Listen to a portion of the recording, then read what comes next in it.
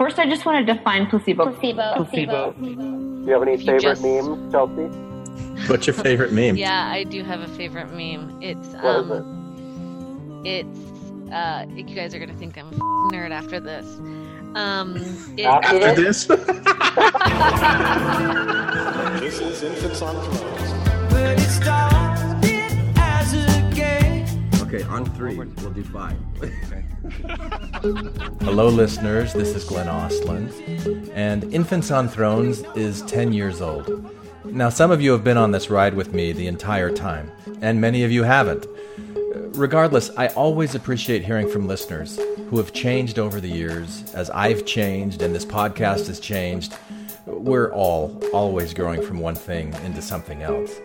And it's been an incredible ride that's still going, of course, but I want to commemorate this 10-year birthday of Infants on Thrones by revisiting some of my favorite infant episodes from the past. And I'll tell you what all of this podcasting has done for me personally. It's made me very interested in mental, emotional, and yes, even spiritual health. This is why I'm in the process of becoming a licensed therapist. It's why I've been working as a life coach for the past few years. And it's why I keep making episodes for this podcast, to rewire my own brain, to reshape my own confirmation biases, so that I can truly look for the good, so that I can truly put down the weapons that I use against myself, and so that I can intentionally focus on putting more peace, understanding, acceptance, joy, and playfulness into this world as much as I can. Now, if you find this podcast valuable and you'd like to say thank you by donating a few dollars per month, please sign up to support the podcast on Patreon. You can find details on the website, infantsonthrones.com. And if you or someone you love is struggling with severe anxiety, fear, grief, shame, chronic anger, depression, or any mental, emotional, or even spiritual challenges, and you'd like some encouragement, support, and some tools that can help, please reach out to me at infantsonthrones@gmail.com. Let's talk. I am here for you, and it won't cost you a thing. And now, how about a blast from the past with one of my favorite infant episodes from days gone by? Here you go.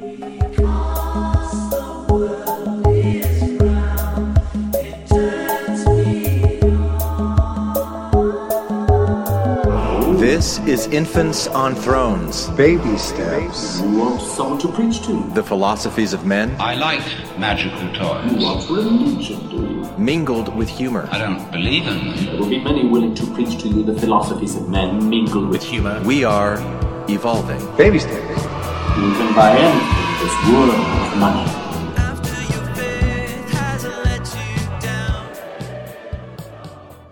Look for the good in everything.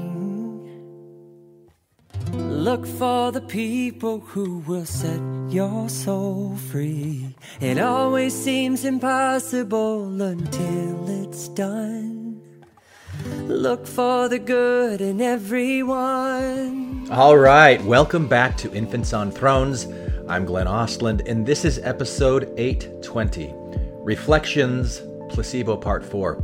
And today is going to wrap up the Chelsea-centric reflection series, at least what I'm publishing here to the general public, because I will publish more Chelsea episodes through Patreon, which I'll tell you more about in a minute. And it's kind of fitting, actually, because today's episode that you're going to hear was originally recorded 3 years ago in September 2019. So you'll hear us talk about 5 years earlier when we talked about placebos, which is what you previously heard in this series.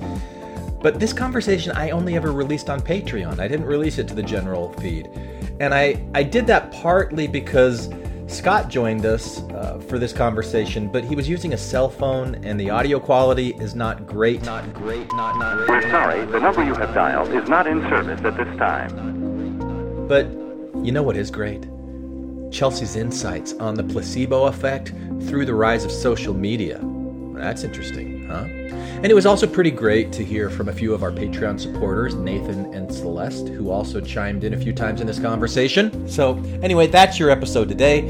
And I do want to thank all of you listeners who've reached out to me to thank me for reissuing these episodes. And for those of you who asked what Chelsea's up to now, well, I will be interviewing Chelsea later this week, so you'll be hearing directly from her very soon. And you know what surprised me as I went back and I listened?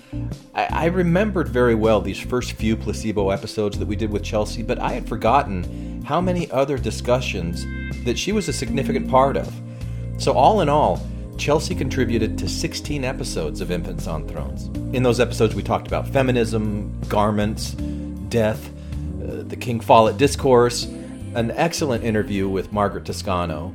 We talked about the ERA, we talked about excommunication, a manual for creating atheists, the biology of connection, and then we had a mind-blowing episode called Dr. Science in the Wonderful World of Woo. Most of that just flew right over my head, but it was fascinating. So there's a lot of Chelsea material in the backlogs of Infants on Thrones. And since so many of you reached out to me this past week, I've decided to create a special Chelsea series that I'll be releasing on Patreon only over the next few weeks. So if you like Chelsea and you can't get enough of Chelsea and you want to hear more, and if you can afford at least $1 a month to help support this podcast, please sign up for Patreon. You can find the link on the website, infantsonthrones.com. And one more thing. Have you ever wished that you could get your tithing money back? I mean, wouldn't that be cool if you got your tithing money refunded? Now, what if I told you that there is a group currently who's actively trying to get their money back through a class action lawsuit, and they could use your help if you're interested in joining them? So if you are, let me ask you a few questions. One, did you contribute tithing money to the Mormon Church between 2009 and 2022? Two, did you believe at the time that you donated that your tithing money was being used for good? Not that it was being hoarded, or that it wasn't being used for commercial purposes, such as the City Creek Mall or bailing out Beneficial Life. Three, if you had known that your tithing money was going to commercial purposes, such as the City Creek Mall or bailing out Beneficial Life, would you have still donated? In other words, do you feel like you were defrauded in any way? If those three criteria match you and you're interested in finding out more about this class action lawsuit, please reach out to me at infantsonthrones@gmail.com and I'll give you some more information. All right? And now... Hang on to your hats and glasses, because this here's the wildest ride in the wilderness. Oh, welcome back to Infant Nursery Hour. You want someone to preach to you? With your host, Glenn Ostland. You want religion, do you? It's sharing time. There will be many willing to preach to you the philosophies of men mingled with humor. Yeah. You can buy anything in this world. Uh-huh. Hello, Patreon supporters. Welcome back. It's been a busy week for me. So I'm just going to give you the raw audio from the conversation that we had with Chelsea about a week ago. And Scott was part of that. He had to call in from a phone, so the quality isn't all that great. We had several of you Patreon supporters who jumped on and contributed. It was great. I think the conversation kind of picked up the further it went along. And it's a good one. So I hope you enjoy it. And as always, thank you for supporting Infants on Thrones. More to come.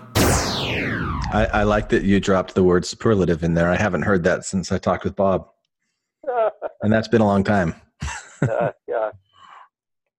Seriously, though, can you hear me okay? Yes. Yeah, it's a little soft, but, you know, it is what it is. Is Chelsea coming in? Chelsea's here. I'm here, guys. Oh, is she? Oh, yeah. Hi, Chelsea. Hey. Yeah. So I think Chelsea, Scott, we're the core three tonight.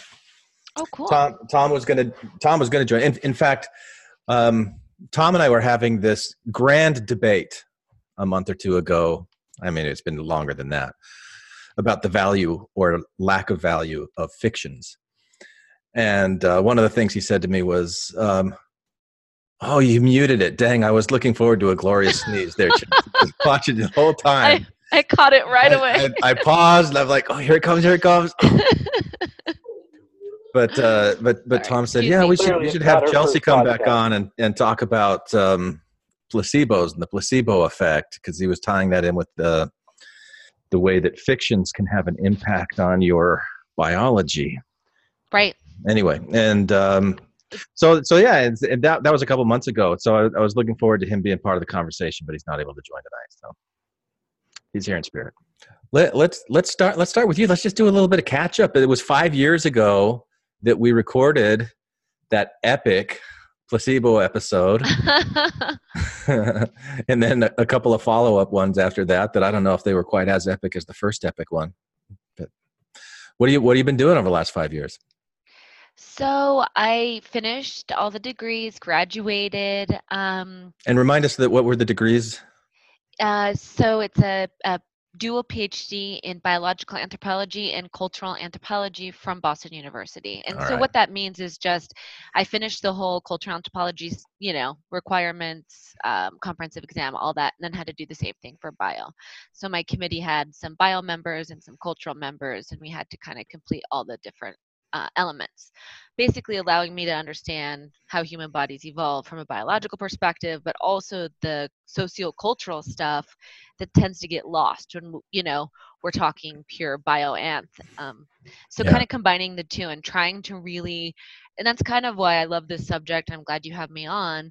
I've gotten 4 degrees in anthropology, and I keep exploring. I'm just obsessed with these ideas, and the idea that something non-physical, like a belief system or even if it's bullshit, even if it's bullshit, can affect your health. And I think, and this is the book I'm currently writing, is about that and how it's affecting us nowadays with kids and with suicide and self-harm and coping mechanisms, and how, our bodies aren't really meant for this level of sociality that's happening, or this level of what I call, context preference, meaning our kids can be on their phone so much that they're not having to engage socially the way we used to. We couldn't go to a movie theater by ourselves or a restaurant by ourselves. Right now, kids are alone a lot of the time because they just change their context by what they put in front of their face. And that has an effect on your health. And so all of these things, I think, I'm really excited are coming about right at the time when I think people are starting to take these things seriously. And so that's the book I'm kind of working on, is, teaching people about the placebo effect, but more how it applies to our lives. Nice. Awesome. Wait, what have you been up to, Scott? I've been working. Oh, and then you've been working. Yeah. What have you been up to, Scott? Job. Okay. What have you been up to, Scott? Oh, I was just thinking, because I have a distinct memory of mowing my lawn when re-listening back to the placebo episode right after it was published. Oh, 5 years ago when it was published. 5 years ago when it was published. Yeah. And I've been in my house like 6 years now. So yeah, that seems like ages ago. Wow. What have I been up to? A lot, just working. You weren't still Jesse back then, were you? You had gone from Jesse to Scott? No. Okay. Yeah.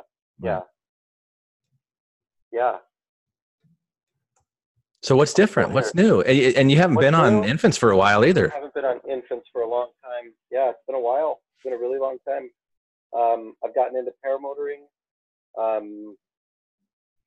I've got 3 kids. I'm running running my own law practice. Things are good. Yeah. And the paramotoring, how often do you do that? Oh, I try to go every week or 2. Every weekend? You're out doing it? If I can. I can. Yeah. Yeah, it's pretty fun. That's awesome. Cool.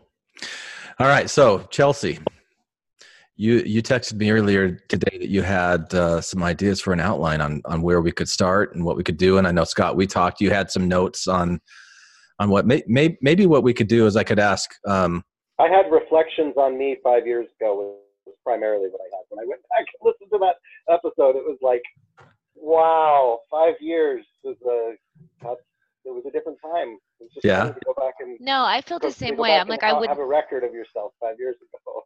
Right. Yeah. I feel the same way. I was like, I would not say it that way. I would not say any of those things. Like what? Now I want specifics. What I just felt like, so the outline I created is just like a different way to explain the placebo effect in a layered way. I felt like last time we were taught, so the placebo effect has so many different components, and I felt like we jumped right in and we're like debating like component out here and this component and this component, and like they were all so isolated, we weren't seeing the bigger picture. And so I think that that's where I was frustrated. I was like, man, I didn't explain it very well. And if I could go back, I would kind of explain it a little bit differently and take time to talk about each one of those things and answer questions about each one of those things, but knowing it's just one tiny part of this bigger thing. Does that make sense? Yeah. Well, we were talking about like the ethics of cultural imperialism. I don't know if we used those words specifically or not. Moral relativism, and we covered a lot of stuff on that one. So you want to focus mainly tonight on the placebo effect? Yeah, I think it'd be really interesting. Let's go. So what I thought I'd do is just kind of explain that whole gestalt thing, meaning it's this large thing that we can take little pieces of and explain. And then I thought we could go one by one through just like the major ones. And so as we talk about that one component, I bet you guys will have examples, things from the past podcasts, and even real world experiences with those things that we can kind of talk about. And then we'll move on to the next thing. So it's a little bit organized. Does that make sense? Yeah. So as long as it's not too organized, because then you've lost me. Okay, I won't be too organized. So basically, the reason I'm obsessed with this topic is it's really, really, really hard to measure the effect of social things, of ritual, of cultural things, of, do video games really cause violence, right? If you're a member of a church, do you live longer? I mean, we can start to prove things like that, but how do I prove? Can I pause you just for a second, Chelsea, and have you lift up your microphone just a little bit, because it keeps getting like little air pops in it. Oh, sorry. That's okay. Does that sound better? Yeah. Basically, to prove how little tiny moments in our life that we all know throughout our day are these tiny social threats. They're not that big. It's the road rage in the morning, or your boss says something a little putting you in your place, or your wife maybe, isn't as kind, or these tiny social things throughout our day, or on social media. We call them social threats. They're anything that make you have what's called social stress. It kind of, you get, your body starts to stress. You start to feel unpleasant. We don't have a good way to refer to that in a social way. We're starting to use the word social pain, social stress, but it's those things throughout the day that really kind of get our body into this threatened feeling. And we have tons of them, especially if we're on social media. Times when we call it nowadays comparanoia, we're comparing ourselves to others, where, I might not, think about my high school or college roommate for years until I got her holiday card. That's how we were raised, right? Nowadays, we're scrolling and we're looking at other people's lives that we admire, and we're comparing ourselves to that. That's a social threat. That's going to hurt you. And so we are constantly having these social threats that are actual stress moments that have physiological responses. And those are the things that are really hard to measure, but that I believe are causing severe social and health problems in our world today. And that our bodies were not meant to handle on that scale. And no one's really studying this, the effect that this social media is having on our health.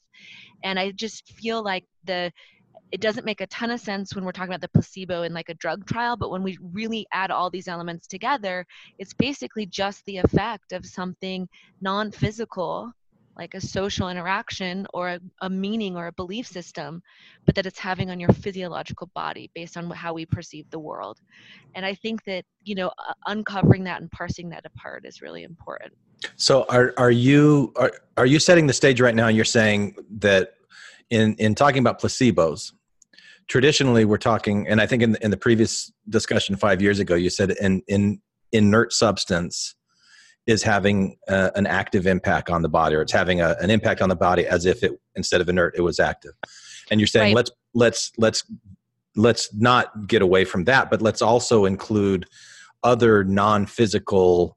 Yes. So it doesn't have to be a substance, an inert ritual, we've done sham acupuncture where they don't actually put the acupuncture in the right place. We've done sham Reiki where someone that's not trained, we've done sham doulas. So isn't Reiki itself just sham? Yeah. Right? Like there's. I want to be the arbiter the arbiter between sham Reiki and real Reiki. That's the guy we need to have on. I can introduce you. I can actually get you a podcast with him. So yeah, I think that's like the leprechaun version. That sham Reiki. No, I'm sorry. That's bad. That's really bad. Sounds like an infomercial. Yeah, sham Reiki. So you defined it perfectly. It just doesn't have to be a substance. It could be anything kind of what we call inert, but that has a physiological effect. Like think of that in the broad context. It's insane. Well, like beliefs. Mm-hmm.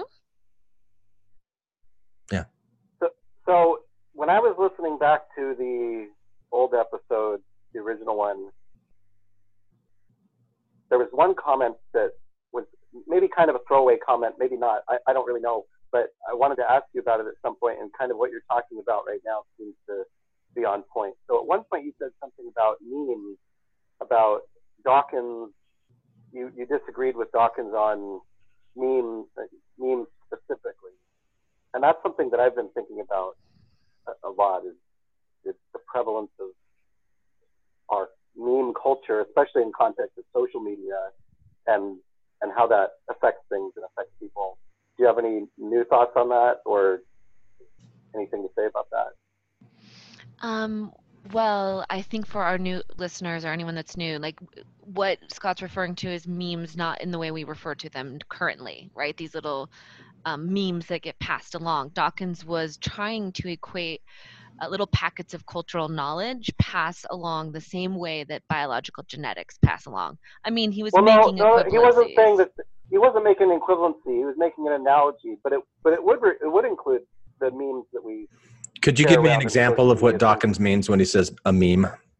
Yeah, so like one of the earliest ones is the Kilroy is here.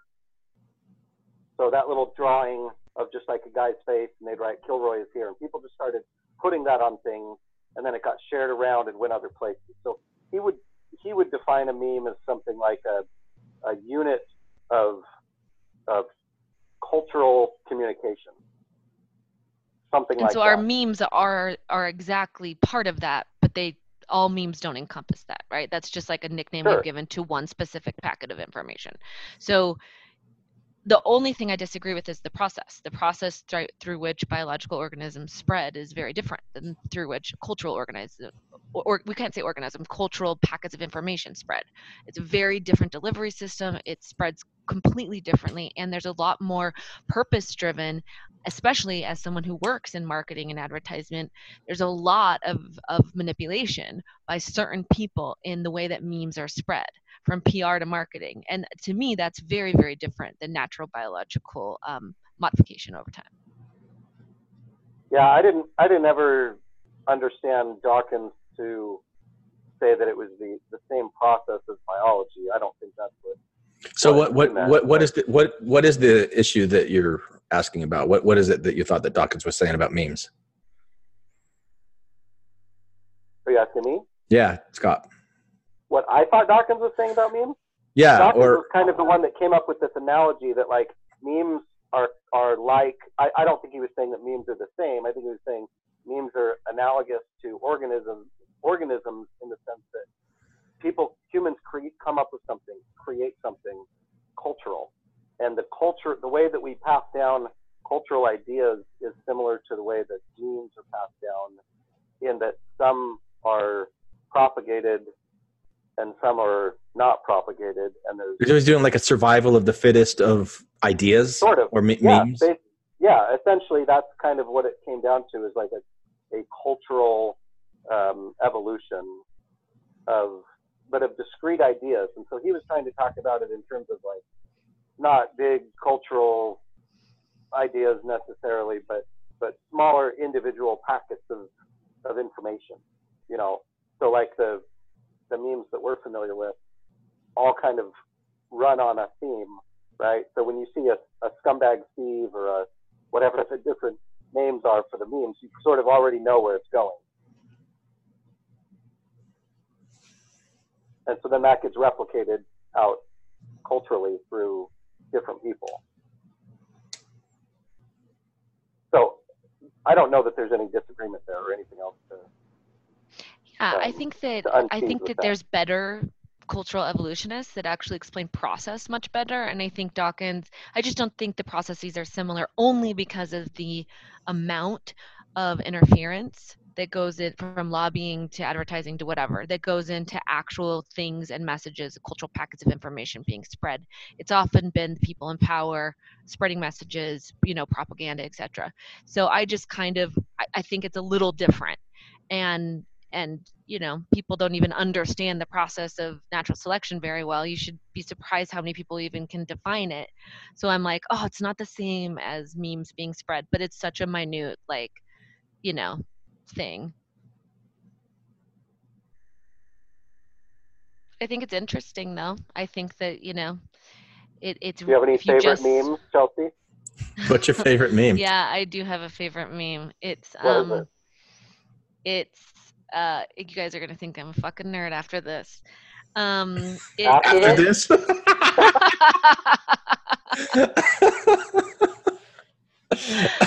It's the press conference. How many degrees did you get? No.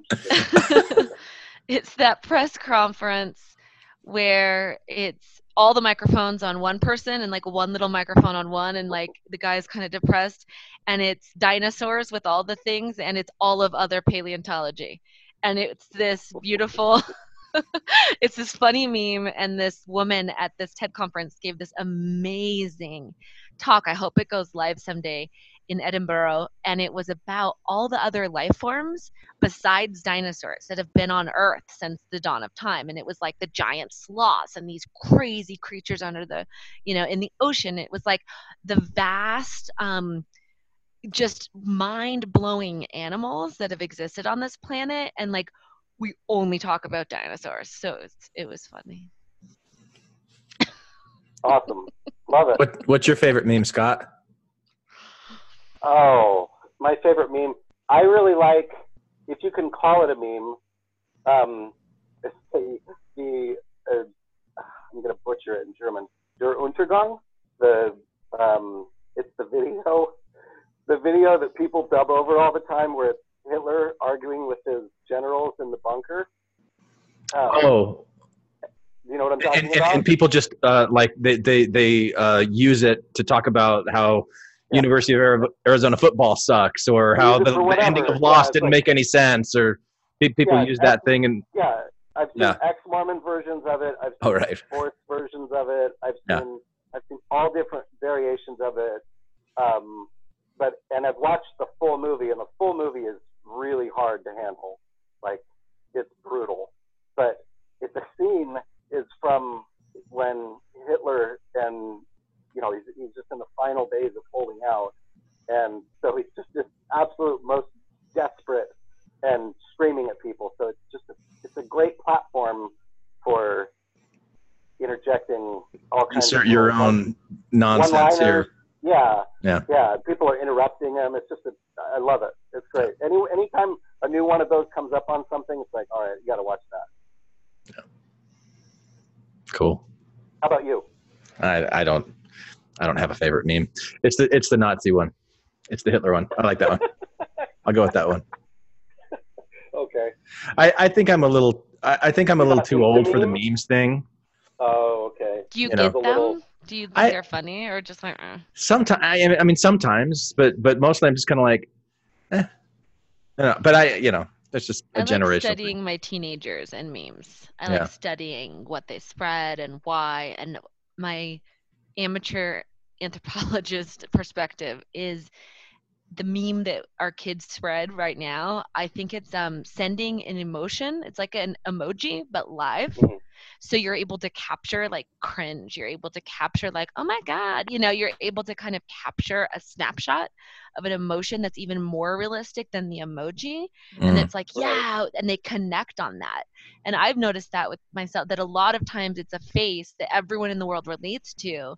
And I think that's kind of cool as the memes spread. I think that's a much better way to analyze memes. It's how many spread? Why is that a universal?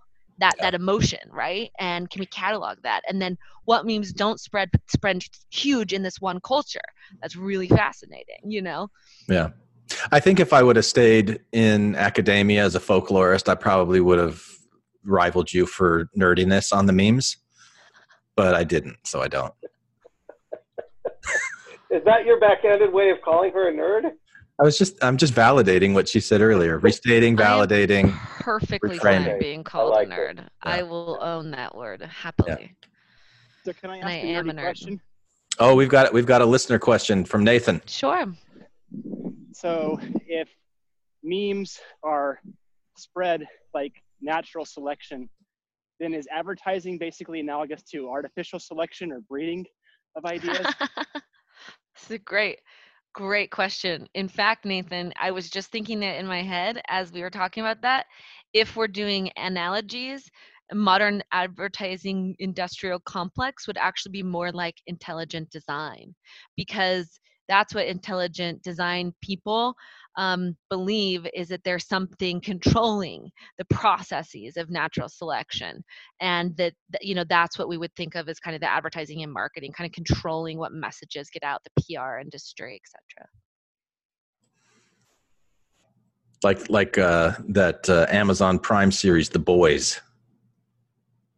Did you guys see it? Exactly. That is so good, right? And also like horrifyingly. Yeah, violent. but that's that like intelligent design. We're going to spin the message. We're going to like very top down. This is all designed. Like we are manipulating your emotions and you're fueling our power. Yeah. Exactly. And that's kind of how really good scientists, even the guy from Ferris Bueller's, the Ben, what's his name? Ben something that's like Bueller. Ben Stein. Ben Stein. So he did this movie about intelligent design. He's a pretty intelligent person. And he was Nixon's speechwriter. He was in Nixon's White House. Right. I mean, it's interesting, but at the end of this movie, it's basically like, I understand all the principles of evolution and natural selection. The only thing we differ is that, like, God's controlling it. I mean, at this point, they can't really compete with ideas. We're not seeing new theories proposed. We're not seeing, there's total agreement with most scientists. It's just whether or not God is directing it or manipulating it. Or is it? I don't know. I just threw that one in. So let's go back to your outline, Chelsea, where you wanted to go with placebo, because all of these things, and even like intelligent design, when people get attached to these certain beliefs, there's this cognitive bias that kicks in. And I think that cognitive bias, or is that what? Oh no, confirmation bias. The confirmation bias is probably a very powerful influencer when it comes to placebo effect. It's one of the strongest. So especially if you really love and respect someone, and I think that's the fuel that basically spreads MLMs. Has anyone here seen the new Showtime Becoming a God in Florida with Kristen Dunst? Oh no. My goodness. Watch it. It's all about MLMs and social manipulation and it's like a sitcom series or comedy or it's kind of drama? like a drama, almost like a Fargo-esque drama. Oh.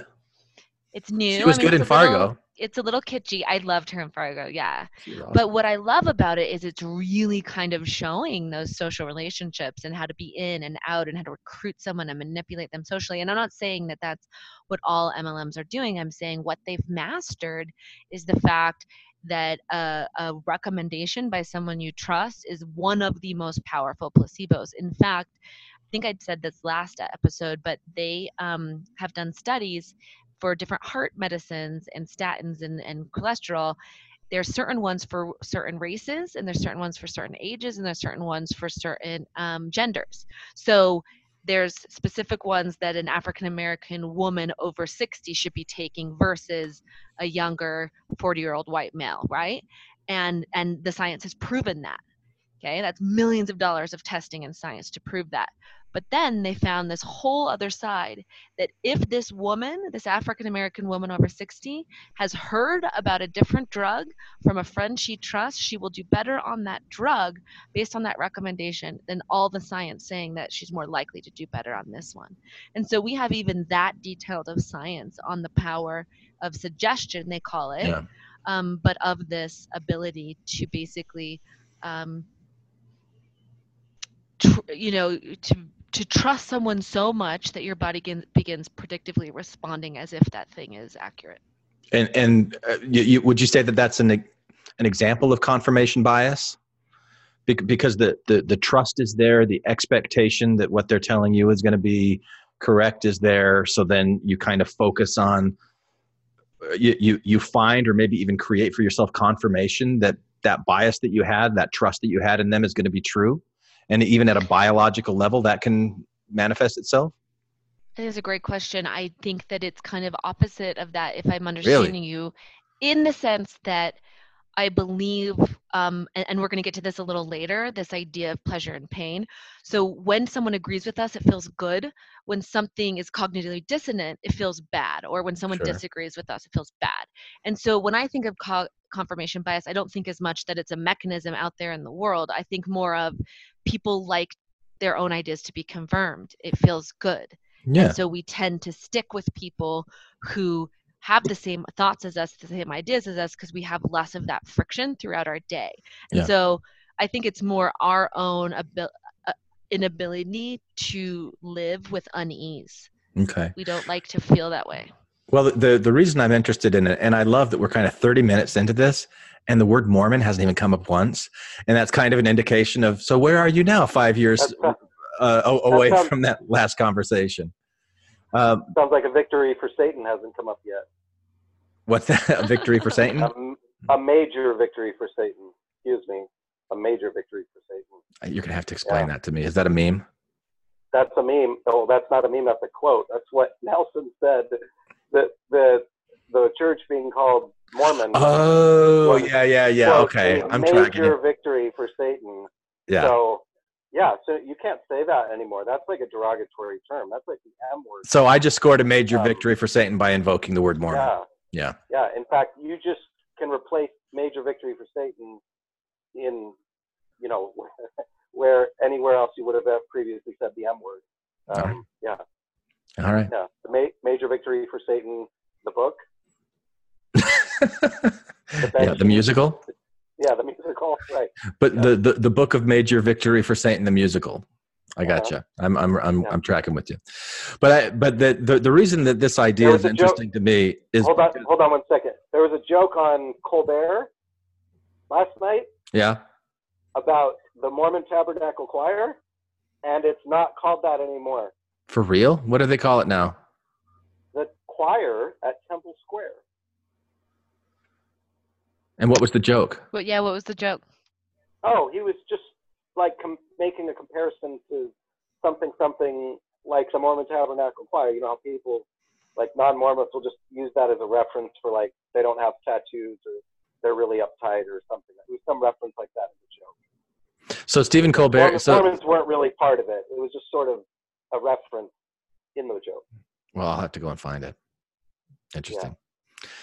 Yeah.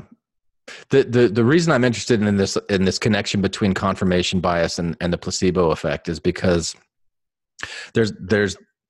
I've always found it very interesting how the Mormons who are strict believers always find ways to confirm their view that the church is true. And it's not just Mormons. Right. Of course. And when people leave the Mormon church, which is just Mormons, because you wouldn't leave the Mormon church if you weren't. So I got you there before you could even correct me. But ex-Mormons also will find what they're looking for, the confirmation to their bias that the church isn't true. And so you get these faction wars. The church is true, which I think is it's an indication of confirmation bias.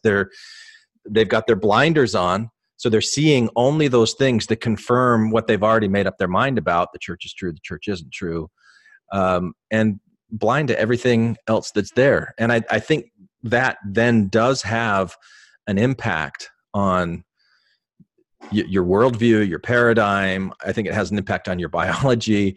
I listened to this audiobook a few months ago on epigenetics and how different beliefs or feelings can actually flip on or off genetic switches. And, so we look at this thing that we came out of in Mormonism, and it's really easy to go, oh, it's just a bunch of bullshit. It's not true. But then what does true mean? Does that mean that it's effective and that it actually does what it says that it's going to do?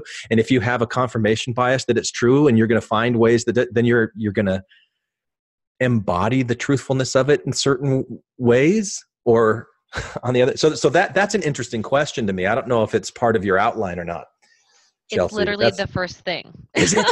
First yeah, thing? That's and After you just memes. explained it perfectly, which was that, the first part of we're talking about all the different components of the placebo effect. Well, the first part that everyone has to understand, and we can then talk about this for a little bit before we move on, is that context matters. So, these are the cues that our body uses to kind of read the room and make decisions. And we'll talk about what that means for your health a little bit longer down in the conversation. But the idea is that your mind reads your current situation and decides how am I going to react to this? Is it a threat? Is it positive, reward, or not? Your body is trying to figure out, and everything impacts that. So they've done really good studies on people have greater placebo effects when you give them an injection versus when you give them a pill because it's more painful. If you do like an Alka-Seltzer type effervescence when you make a product, people think it works better. If you say something's $100 versus $10, if you give it a bigger price tag, people actually think it makes them better. There's a little placebo effect. Are you saying in the case of the injection, because it's doing more, like there's this belief in these cases that having direct contact with the bloodstream is going to have a quicker effect than if you swallow a pill and it takes a while to digest. And so because people might be aware of that, they would think, oh, because this placebo was injected into me, they don't know it's a placebo, but they think it's going to have an impact more. So it does. Same with the effervescent bubbling up. They see that there's this chemical reaction. It's doing something. They're like, oh, so that's going to have a reaction in me. And almost like not like sleight of hand, but kind of like I'm seeing the things that I would expect to see for something that is effective, and that makes it the potential impact stronger. 1,000% correct. All right. And what we're talking about with all these examples is just that can happen in multiple ways. So if Scott came to you and I came to you and we're both trying to sell you something, your trust for Scott is probably different than your trust for me, and you would respond completely differently in both of those situations, even though we might be selling you the same thing. It's how much do you actually trust the person selling you.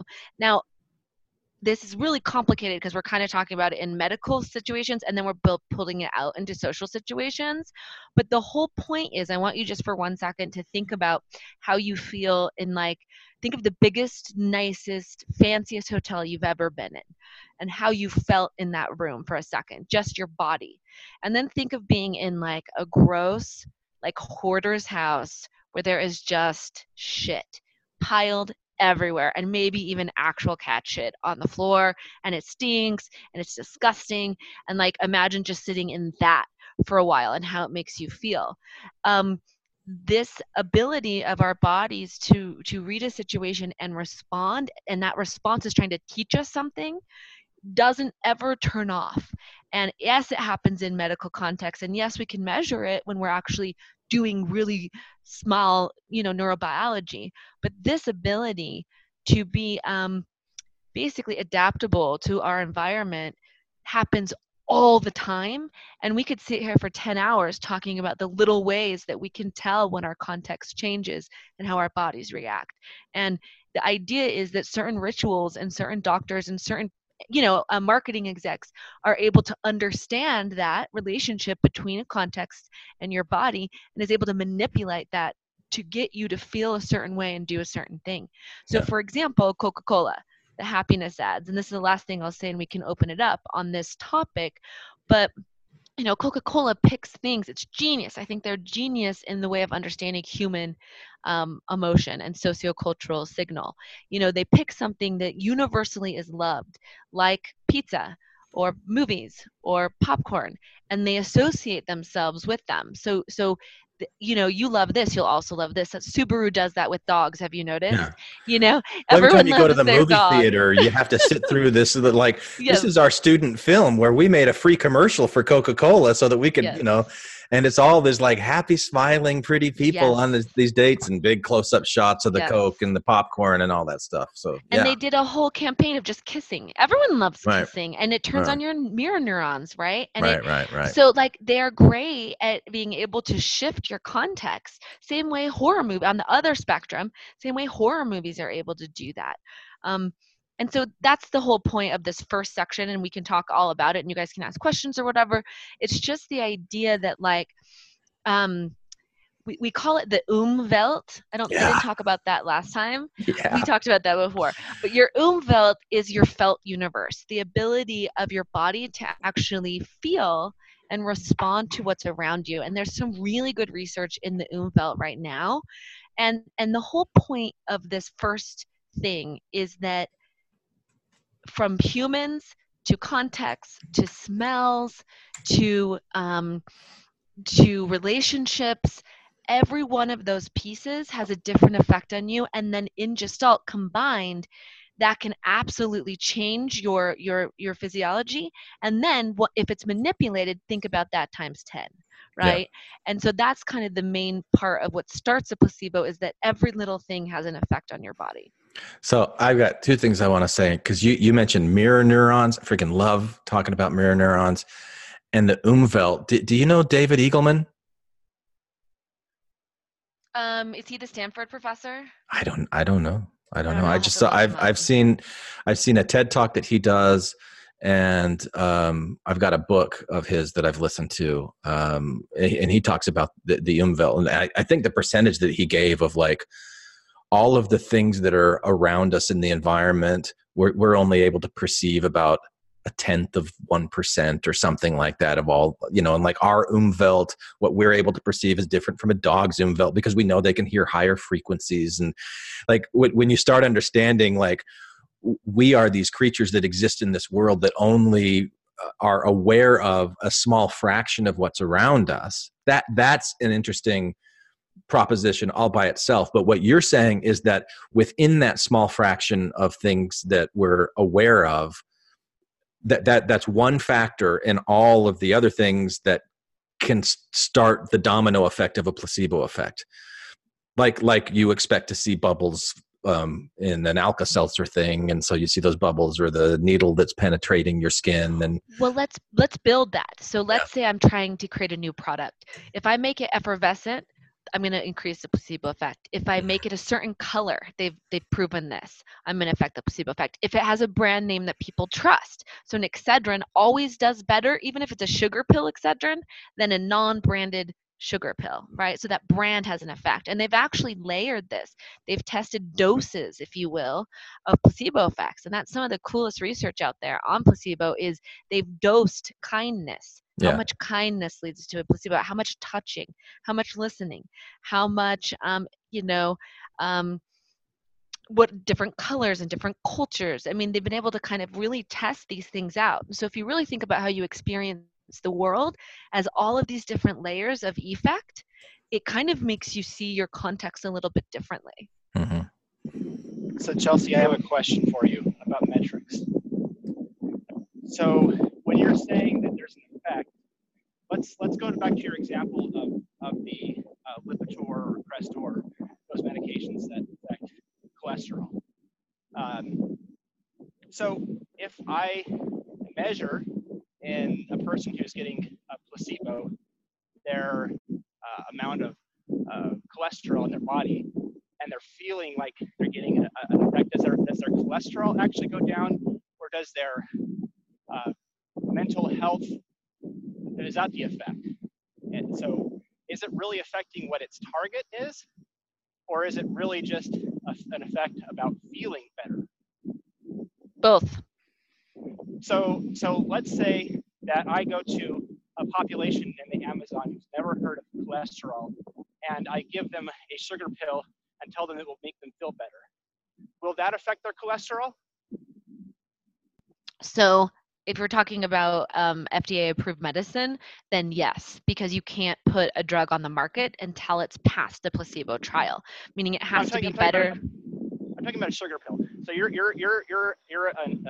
original argument was that there's an effect, a physiological effect, on just giving somebody this medication, even though it may not have a true effect in reality. It's not active. It doesn't have an active ingredient. It's inert. Okay. It's inert. So we're giving them an inert cholesterol pill, and to people who don't understand cholesterol. Exactly. So if I understood correctly, you said if you give it to somebody who understands that they're getting a cholesterol medication, then it will affect their cholesterol, right? It will lower their cholesterol by just feeling that they're getting it. Right. So it does depend. This is why it gets really, really complicated when we get down to the neurobiology. There are certain medications that, yes, will in fact operate on the exact same body systems as the active medication because of predictive. They're meaning that if it's a cholesterol pill and it's a cholesterol sugar pill, the sugar pill will affect cholesterol. There are also what does that mean? What is cholesterol sugar pill? Sorry, what is it's a bad example. So let's say ulcers. It's going to cause an ulcer or something, right? Or if you tell someone that they're going to take this pill, it'll make you get nauseous. They're more likely to get nauseous. Okay? It's your body predictively responding to that side effect. So if you give people 2 sugar pills and you tell them this one's likely to cause headaches and pill B is likely to cause nausea, people in group A will experience more headaches and people in group B will experience more nausea. So there is targeted effects that can happen via suggestion. There are also what we call more palliative or more general effects. There's multiple different types of general effects that can happen, like increasing opioids. That just helps pain relief.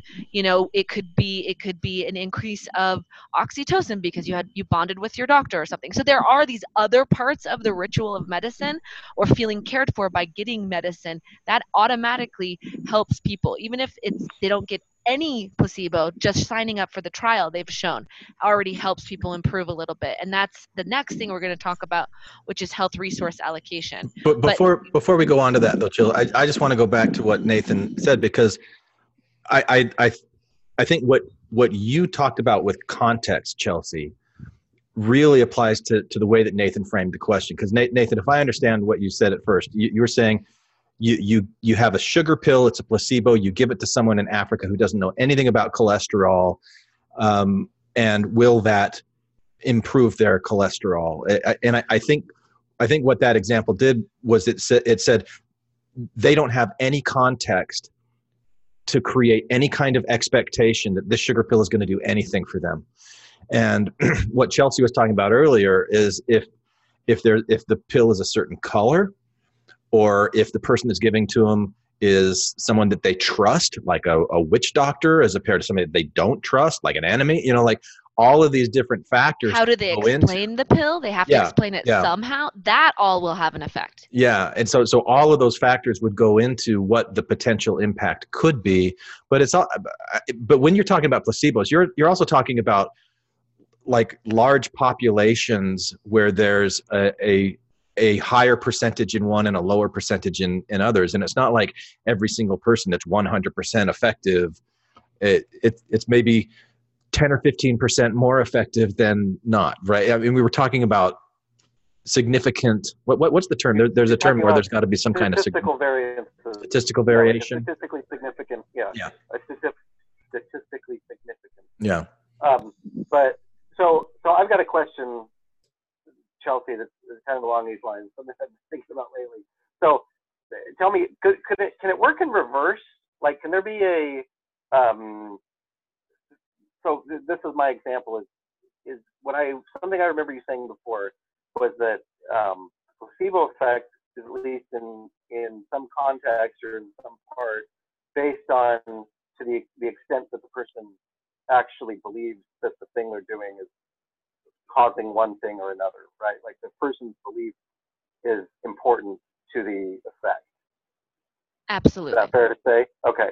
So what I'm thinking about is something that we maybe know to be harmful, like say the vaping thing that's going on right now, where there's suddenly all these people that are having immediate health consequences.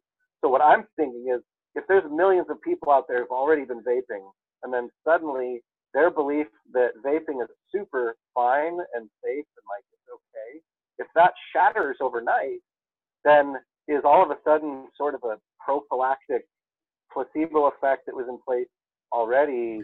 Is that a nocebo? A nocebo. Exactly. There we go. Yeah, a nocebo that then is, eliminated, and could cause health problems because people start realizing, that it's physically a bad idea. Absolutely. That's absolutely been proven, not that specific case study, but case studies like that for sure. And I think that's why, if we understand the power of suggestion and the power that we're talking about, I mean, to get a drug approved, it takes millions and millions of dollars just to beat a placebo. It is a very powerful thing to create a context in which we're convincing someone's to do something or to feel something or to think something. And how often is that used for negative, right? And I look at, now I'm anti all organizations, because at some point someone's manipulating someone and someone's benefiting from someone. And it's just kind of overwhelming sometimes and frustrating at the same time. I think it's often used for wrong.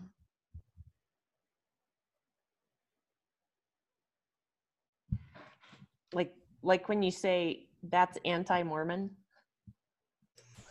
Right.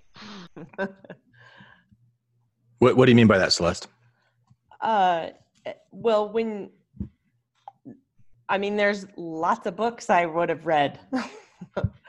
But totally. You kind of get this impression that some books, you're not supposed to read Sunstone, you're not supposed to, all those kind of things that they would talk about in church, or you would kind of hear about Fawn Brody's book or something. It gave it this power, this weight of that it's anti-Mormon, and you can't see it. But then later, some of the things, if you read them, you think, that is different than what I thought they were saying it was.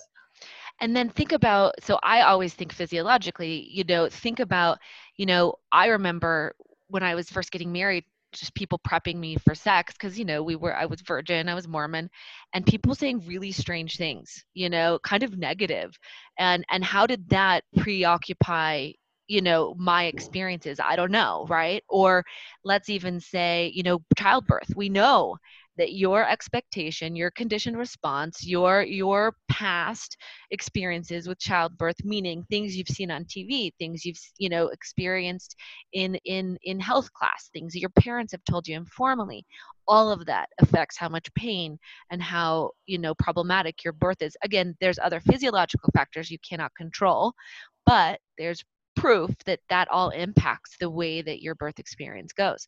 So everything from creation of your worldview all the way down to how much pain you experience in childbirth or how much pleasure you experience in sex. This is all coming from, these contextual cues over a lifetime. And that's one of the reasons why it's so difficult to study, because your contextual cues that have built are quite different than mine. And that's exactly what Greg was talking about earlier with epigenetics. It's based on your own life experiences, your own development, your own exposure to certain things. Yeah, I just read I think it was called The Midwives. It was like an Oprah book.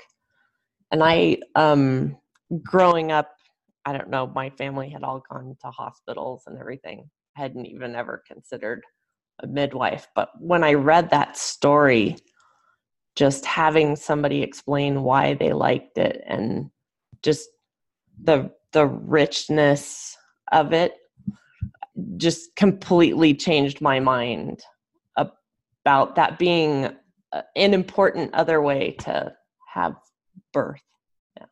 Yeah, it was watching births in West Africa and kind of doing some reading because of the placebo effect research I was doing that I gave birth to my daughter naturally. Now that's not for everyone, and I'm not one of those hardcore, everyone needs to do it. But just reading the research and diving into it, it's really, really fascinating how much, and it's on purpose.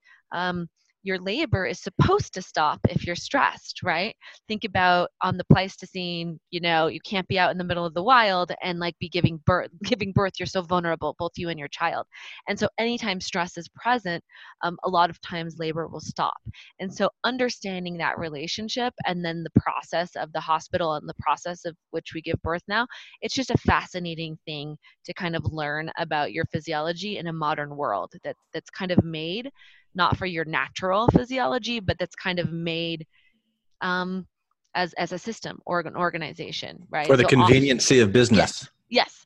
And so often women will go to the hospital and then their labor stops and everyone's like, well, now we got to give her medicine, So I'm not a conspiracy theorist necessarily, but I just think so many of these things are affecting our health and we're not paying attention. What shape is the planet Earth, Chelsea? It is in fact round. Okay, all right. Just making sure. I know you've got an outline. We're coming up on an hour. I'm wondering if maybe we could reconvene another time and do more points on your outline, if you'd be open to that. Because there's one question that I really want to explore with you, and it's something that Celeste wrote on the Patreon page before she came in on this conversation about the book Sapiens. Have you read Sapiens, Chelsea? Yeah, it's been a while, but yeah. Okay.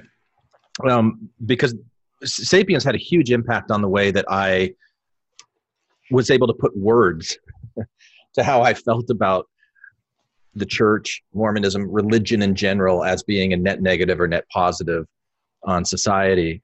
And if you remember the thesis of Sapiens is that the main advantage that Homo sapiens had over every other species on the planet was the ability to communicate and weave these fictions that are able to bind groups together.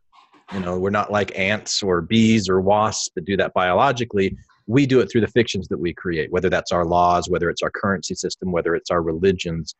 There's these things that we create. And as a cultural anthropologist, you've studied a lot of those artifacts. As a biological anthropologist, I'm wondering if you also looked at how the human biology was impacted by hundreds and thousands of years of these kinds of fictions. And Emil Durkheim talked about the sacred and the profane. Are you familiar with? I'm assuming you would. Yeah. And his prediction that this episode, Glenn's the name dropper. Yeah. See, I am in this one. And Mary Douglas. Anthropologist Mary Douglas is actually great. Yes. Yeah. On this topic. No doubt. Yeah. But that as society becomes more secular and less religious, that will also become more alone, suicidal. The connection that religion as one of these fictions that binds people together provided through hundreds and thousands of years, as we reject that, there isn't really anything to fill, because Durkheim called us homo duplex.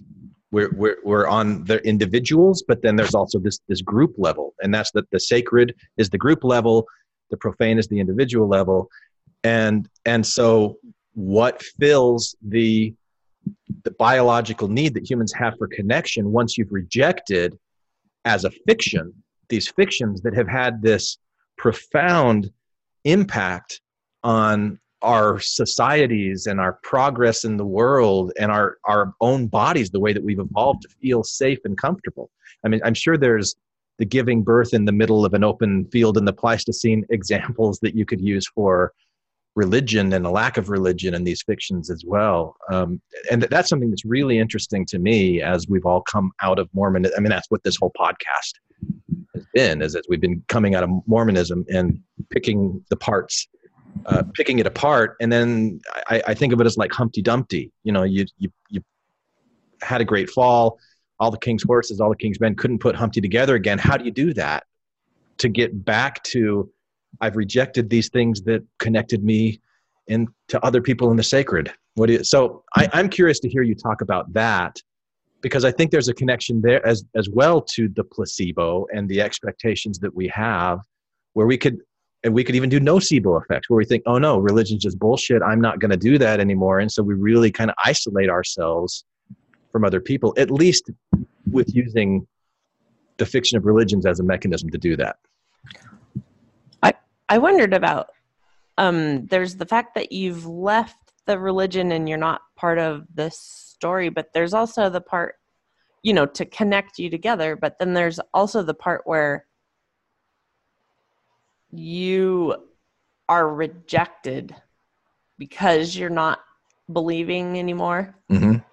Like with my own teenagers, one in particular, like she doesn't talk a lot about, kind of the social implications of leaving the church, but she has like a different level of anxiety and, a kind of like depression sort of, ideology than my other kids. And I have to wonder if it's, the effect of, I mean, one of the things that I noticed that the kids' bus stop was just outside my kitchen window.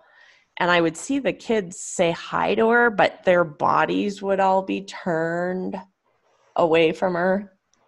And they would like say hi really quick.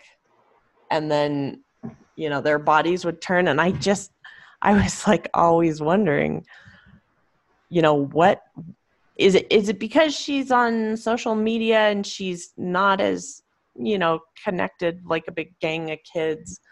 Or is it this kind of effect of, being othered? I don't know. That's a lot. Yeah. Let's start with your question, Celeste. Absolutely, the effect of rejection, ostracism, social discrimination, the biological effect of that as an individual and on groups, and even epigenetically, there's some really good research on that. That it has a physiological effect on your health. Going from having lots of social capital and kind of being in the middle of a group to being on the periphery or the outside, it's actually really, really painful.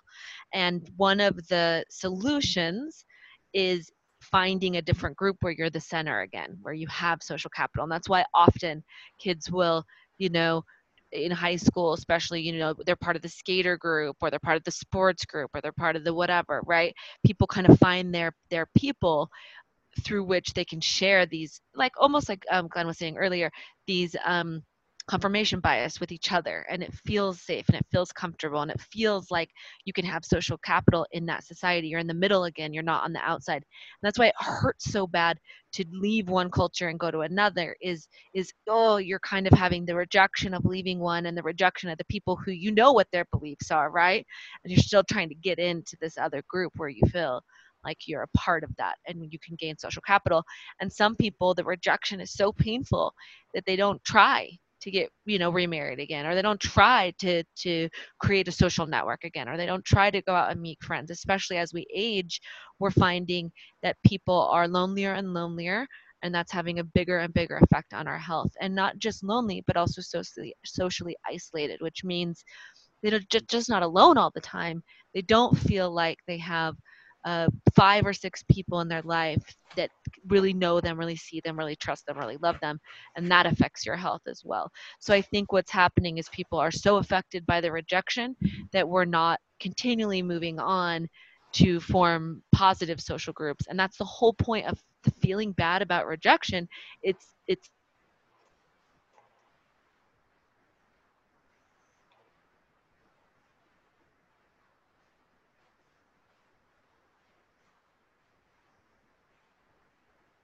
so bad that instead of learning how to find the right group to be included, we're now just avoiding it altogether. And never before in society has that been so easy. So for example, let's think about living 200 years ago. You couldn't just ignore everyone around you. You couldn't just not go to school. You couldn't just play on your slate with a chalkboard, and if you did, I don't know, I'm trying to think of a phone equivalent. And if you did, you would kind of be seen as othered and weird and strange, right? And so, but you couldn't necessarily, and that's even bullying had a mechanism back in the day. I'm not saying bring it back. Come on, I'm not evil. I just mean it has a mechanism to keep people in the middle, to keep people in the group.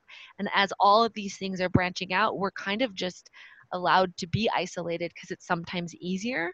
And the whole point of that feeling, that unpleasant feeling of rejection, is to teach you to find better friends next time or find a more trusted organization. It's just like when you touch a fire and it burns your hand, it hurts. That pain mechanism is there to teach you, don't do that again. And instead, I think people are feeling that pain and just never cooking. Does that make sense in a social metaphor? Yeah, you almost have to, I mean, I think about, like, as I see my oldest son have a child and how they protect him so much. And I think about kids that are older, were raised before, like, you would have lots of little falls on the playground and lots of stuff like that. And it seemed like it kind of, I don't know, helped you be able to try more things. Have you read The Coddling of the American Mind? No, it's on my list, though. Yeah. You just gave a nice summary of it. I probably would like the book. Yeah. So the whole point of this, contextual layering is that that's just one point of it, right? That historical, generational coddling of the American mind is just one of the layers that's affecting this generation. It's a different parenting style that we invented because we didn't like the parenting style of the people that came before us, and they didn't like the parenting style of the people that came before us. And so this is our new kind of generational parenting style, and it's not in every family, obviously, but if you think bell curve wise, we are seeing generational similarities, and that is just one thing. Now add on the layer of internet and the fact that all of us who had access to information that was not controlled by the church, right? And then add on that a smartphone, and then add on that Facebook, and then add on that, and we're just seeing a very different social world, and each of those things is having an effect on us. Yeah. It's all bringing us closer to the next leap in evolution as Homo sapien goes to Homo Deus, which is the sequel to Sapiens, by the way. Although, Glenn, I still want to answer your question. So okay. I really thought that was fascinating. I think that the fascinating part about what you asked is, okay, if we somehow did an autopsy to see what my insides look like versus someone on the Pleistocene, right, has these 300,000 years, has this, 1.4 million, how far back do we want to go, has this social and cultural changes that we've experienced in modern human life had an effect on the body? And what we find is actually no. And I'll explain that because, well, yes and no. I mean, obviously we see epigenetic changes, but you could, cut up someone 200,000, 350,000 years ago and me, and you couldn't tell. There hasn't been that many biological shifts. And the reason for that is biological shifts take really long times, generations, to kind of weed out certain traits and have other traits magnify. It also helps to be isolated. It also helps to have some kind of catastrophe, right? If there was some asteroid and only people with certain lung capacity survived, we would see that trait really magnified, and that frequency would increase, and we'd start to see that trait spread and the other traits die out. So what happens with humans particularly is the invention of culture, the ability to manipulate our environment, the ability to create a knife, meant that we didn't have to change our teeth as we ate different food, right? The invention of cooking meant that we have generalized dentition even though we eat meat and we're carnivores. So all of these cultural things are easier to spread, they're quicker to make. Exactly what Scott was saying earlier about cultural evolution, it moves so much faster than biological evolution that humans have solved most of the problems they've encountered with cultural changes and cultural transitions. Okay, so I've got a question. We wouldn't see that on the body necessarily. Okay, yeah, the body, and it's that necessarily part that I want to explore, because if you're saying that living in these small groups of like 150 people or less for how long we lived like that and were socialized like that, and that there were certain learned behaviors and biochemical responses to things, do those biochemical responses get passed down as like a tendency to be more easily triggered by someone turning their back to you, and then you feel isolated. Or like you see certain gestures, you have certain feelings, certain biological responses that makes you act in a certain way. You pass those down to your children just by observation and learned behavior. But then is there also a biological, something that's passed down? So there are these instincts or traits, and it's at the level of the instincts. I don't know if you cut open a body and you do an autopsy, where are you going to find the instincts? Where are you going to find that to know if these instincts have been co-evolving with us over hundreds of thousands of years? And that's where Durkheim's sacred and profane is existing, not in that, oh, we've got 3 hearts now. Yeah. Or like in the movie Paul, 3 tits. That's awesome. Well, you and Celeste are great. So she talked about number 5 on our list, which is reward punishment. And you just talked about number 6 on our list, which is the fact that as humans gained ecological dominance, which means survival of the fittest was no longer about, who could outrun a predator, because now we built homes, now we have shelter. We're able to manipulate our environment so much that nature is no longer controlling the mechanisms of natural selection. So what is? Who survives, who dies, who lives, who has a lot, who has nothing. It becomes social. And so that's what you're talking about, is people over time have developed the ability to have their body affected by social interactions. And so we actually see different body systems co-opted. So there's a pain system, and we see that co-opted by social pain, and it works the same mechanisms. So we would see that same neural pathway in, let's say, an ancient human, but it's used differently. It's used for a different, we call that a byproduct of evolution. That same pathway is now used differently. It's in order to teach you how to be good socially instead of just physical pain. So it's the same system, but it's used in different ways. Yeah. And like artifacts in folklore are like that too, where you could have like farmers that have certain tools that, as the technology advances and those tools become obsolete, the original function of those tools changes, and they still use the tools. It still has meaning, but it's doing something different for them now. You're talking about the biological equivalent of that in systems. Exactly. I've got like a really annoying pedantic question for you. Where is the line to divide between nature and social systems that are created by humans who are actually nature? Right. And that's that cyclical process. It's called cultural niche theory in neuroanthropology. It's just this idea. Is it for nerds? It's for nerds. Because I might get some nerd cachet in there. That humans make things that then have an effect on our body. It's a really fascinating cycle. Or that even the technology that we create is nature.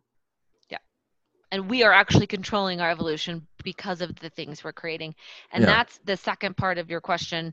And I know someone was talking, but about the whole idea about religion and buffers. And there's actually some great research. It's only about a month or 2 old, so I don't know exactly how I feel about it. And I'm still kind of reading up about it.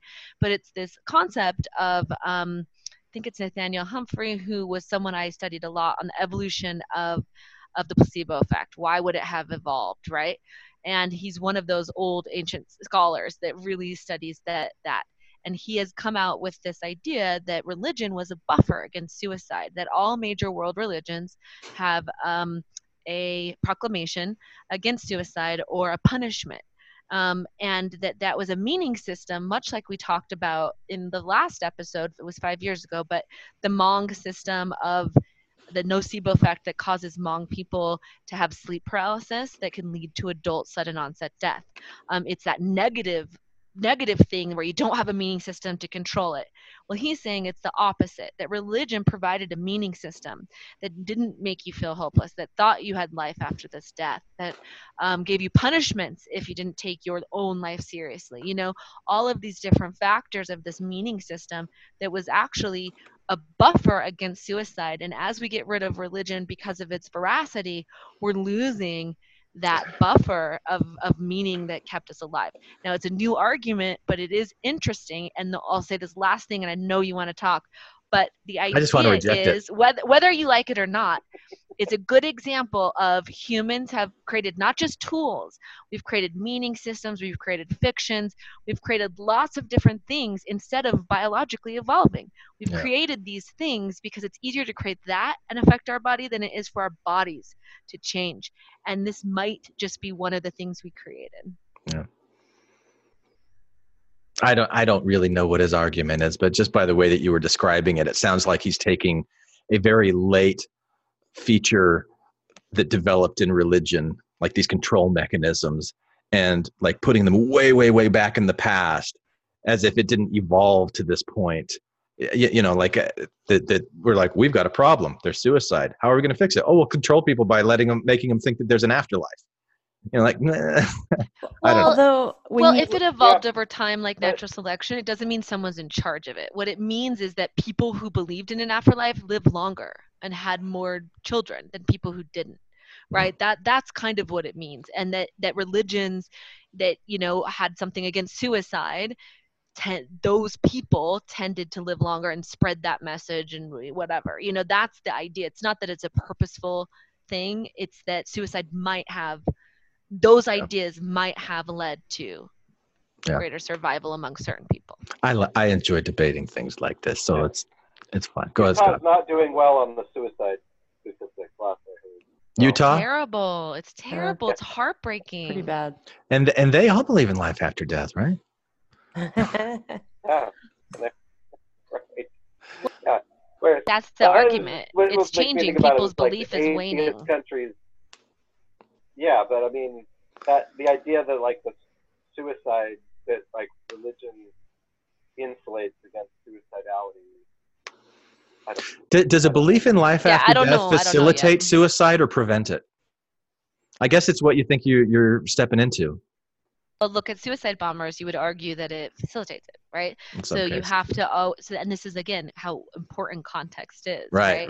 So the other one we've literally covered almost all of the stuff. The other one we haven't talked about yet is that idea of perception. So the coolest part of the placebo effect, I think, is that it's not just about actualities. It has nothing to do with reality. It's your perception of that context. So they've been able to kind of show if you perceive that you're in a trusted environment, even if you're not, if you perceive, and they'll interview you before and after, and they'll kind of, if you perceive that you're in a situation that's negative, you know, you'll find that outcome. And it's kind of how The Secret happened, and self-fulfilling prophecy, and all these ideas of your mindset will change what happens. There's some veracity there, that your perception of certain contexts, just like we talked about, each layered effect, one of those, and one of the most powerful, is your own interpretation of that context. And that has a major effect. And so you would see this idea of suicide, right? You would see a suicide bomber responding to that meme and those beliefs quite differently than, let's just give an example, like a young gay Mormon kid in Harriman, Utah, where we've seen 7 suicides last year, right? That's a very different context for suicide, just based on these two different cultures. And that's literally something that we don't see in the animal kingdom very often, this idea of suicide, this irrationality.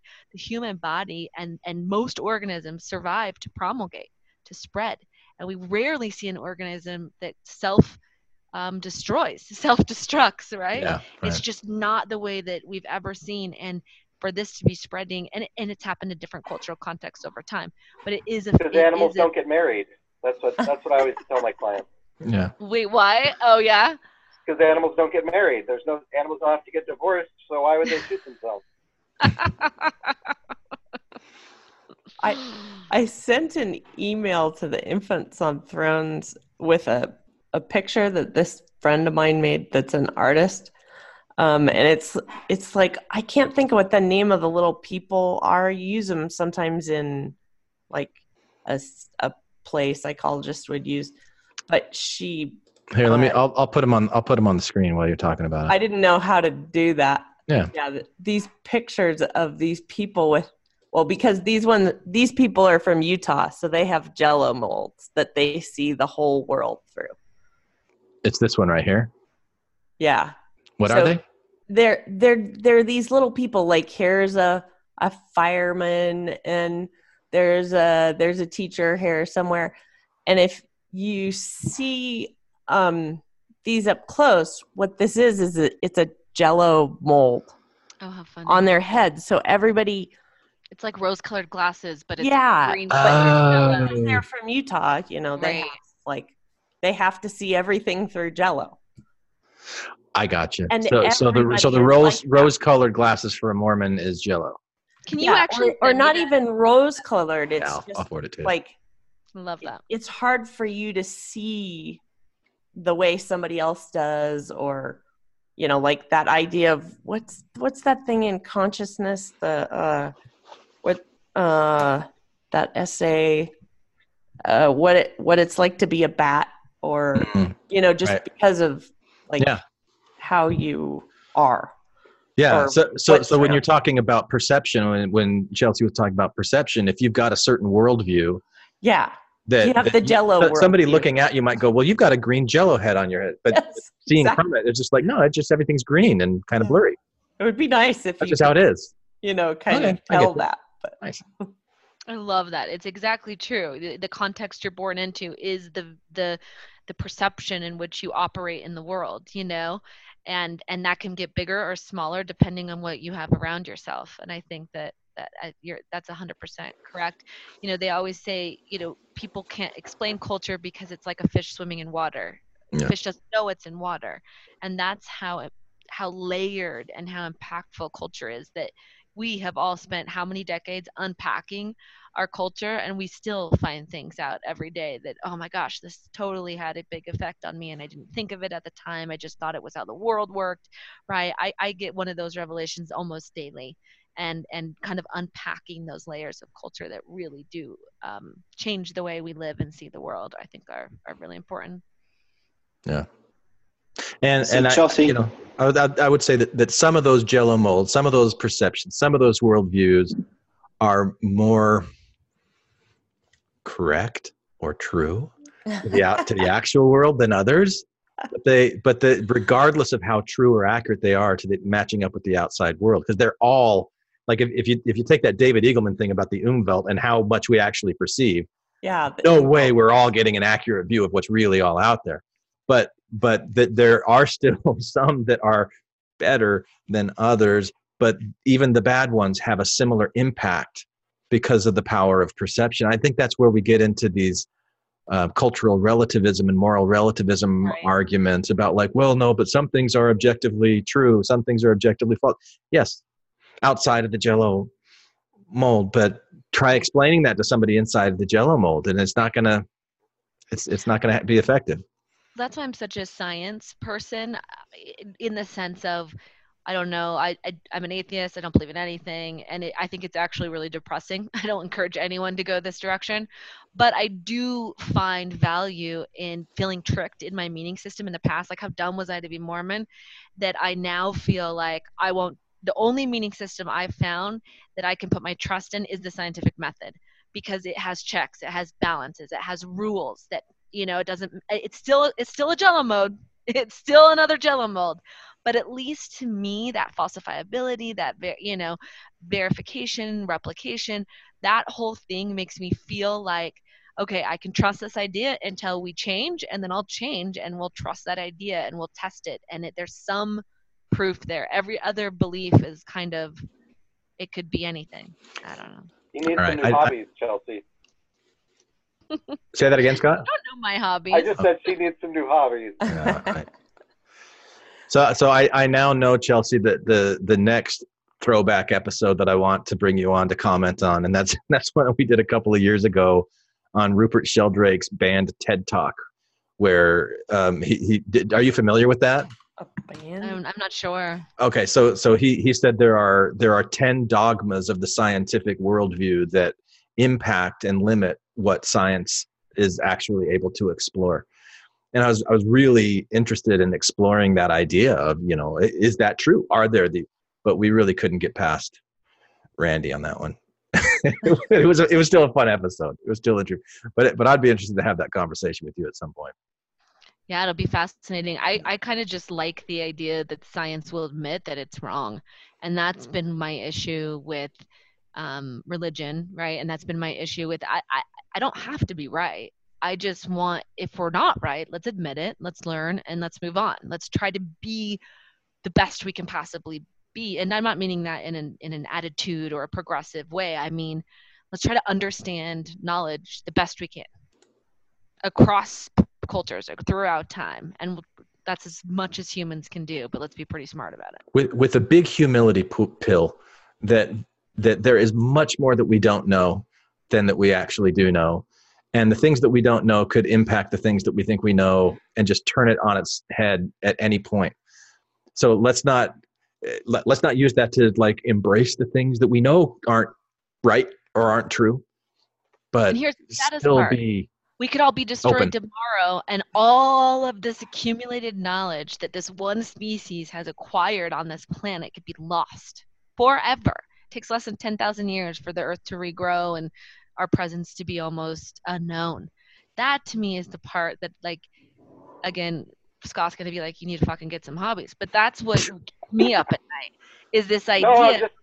If there's no electricity, if there's no, how is this accumulated knowledge that is quite fascinating? If I was an alien anthropologist coming here, I'd want to study these modern people. And what really would we be studying? And would it be lost because it's all digital? And what happens when there's no electricity? And how are we saving this accumulated knowledge in a way that could possibly be read someday by an entirely different species? Or what happens when the aliens get here and everything that we do is Wi-Fi and they don't have the password and they don't even know what the frequency, they can't get the frequency, they can't access the cloud, but it's all right there. Right. They can't access it. Poor aliens. I just mean, I don't mean that you shouldn't worry about that or you shouldn't think about that. I just mean that, like, you're expressing this sort of cynicism toward organizations, which I completely get. And I'm saying in terms of like our experience and what we're looking toward and trying to achieve after leaving Mormonism and like losing all these ideas and beliefs, and like you said, you know, you don't recommend it to anyone kind of a thing. I don't feel that way. I'd recommend it to anyone and say you then suddenly have so many other doors and things that are opened up in your life that you can focus on and do, you know, instead. That there's, you know, you're talking about like, okay, so there's an asteroid that hits the Earth and all of our culture is wiped out. So then what's the point of it all? What's the meaning? Sort of like existential void, right? That like that can all just evaporate. It doesn't ultimately mean anything if 100,000 years from now nobody's gonna know who Darwin was because the Earth is gonna get incinerated or something, right? Whereas like I'm coming at it more of like, you're here, you're healthy, and it's right now. You gotta just enjoy it. Like, that's all I mean by that. Can I the metaphor I've been thinking about lately is that we're all mice stuck in a maze, right? And when you're a Mormon mouse in the mouse that has the Jello mold, let's say, running around, you don't know you're in a maze. And there's a level of simplicity and a level of, you know, the one choice that leads to millions of choices that you don't have to make. And there's just this level of simplicity, I think is the right word. And so many things are crossed off the list.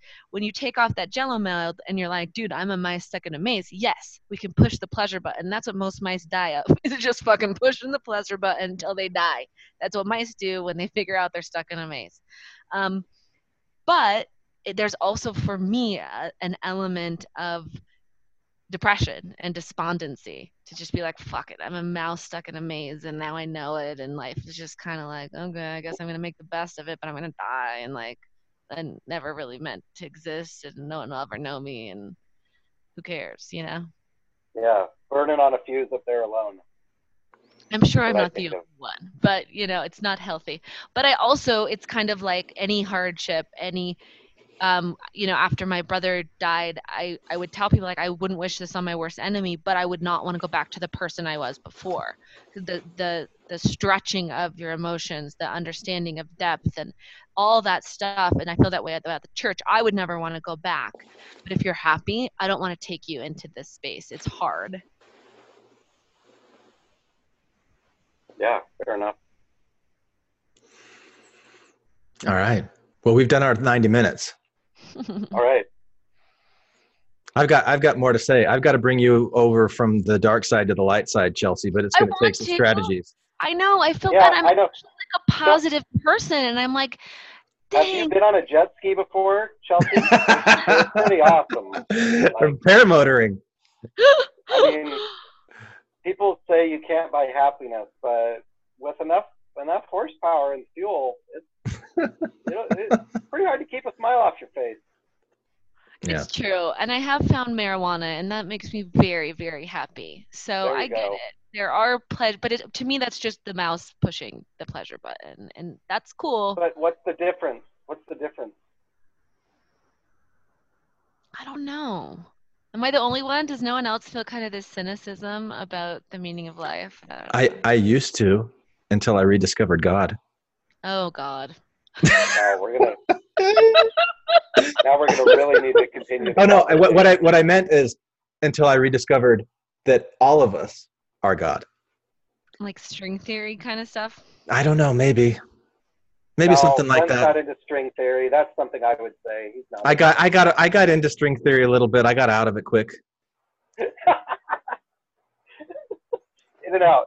Yeah, in and out. That's great. In and out. Yeah. Okay. Yeah. No, but we can continue these kinds of conversations, Chelsea, either online or offline if you're interested. I have to end on a more positive note. I would say that like I'm mentally and existentially exactly what Scott said, like cynical, but I'm actually more kind. I'm more compassionate. I'm less judgmental. You just get less joy out of it. No. I think that you know, if you know what effect you have on others, you're more careful. You're more careful with them. You're more careful with the way you talk to them. You're more careful with how you treat them. And I think that, you know, if we could all be a little more careful with each other, knowing what effect we have, that's going to make the world a better place. Yeah. That is the more positive note. Yeah. Cool. All right. Well, thanks for coming on, Chelsea. Thanks for making an appearance, Scott. All right. Yeah, let's grab lunch. See you later. That was fun. Thanks, guys. That was really fun. And thank you for joining Celeste and Nick and John and Nathan's iPhone and others who were on before and have dropped off since. So, all right. Thanks, everybody. All right. Talk to you later. Bye, you guys. Bye. Thank you for listening to Infants on Throne.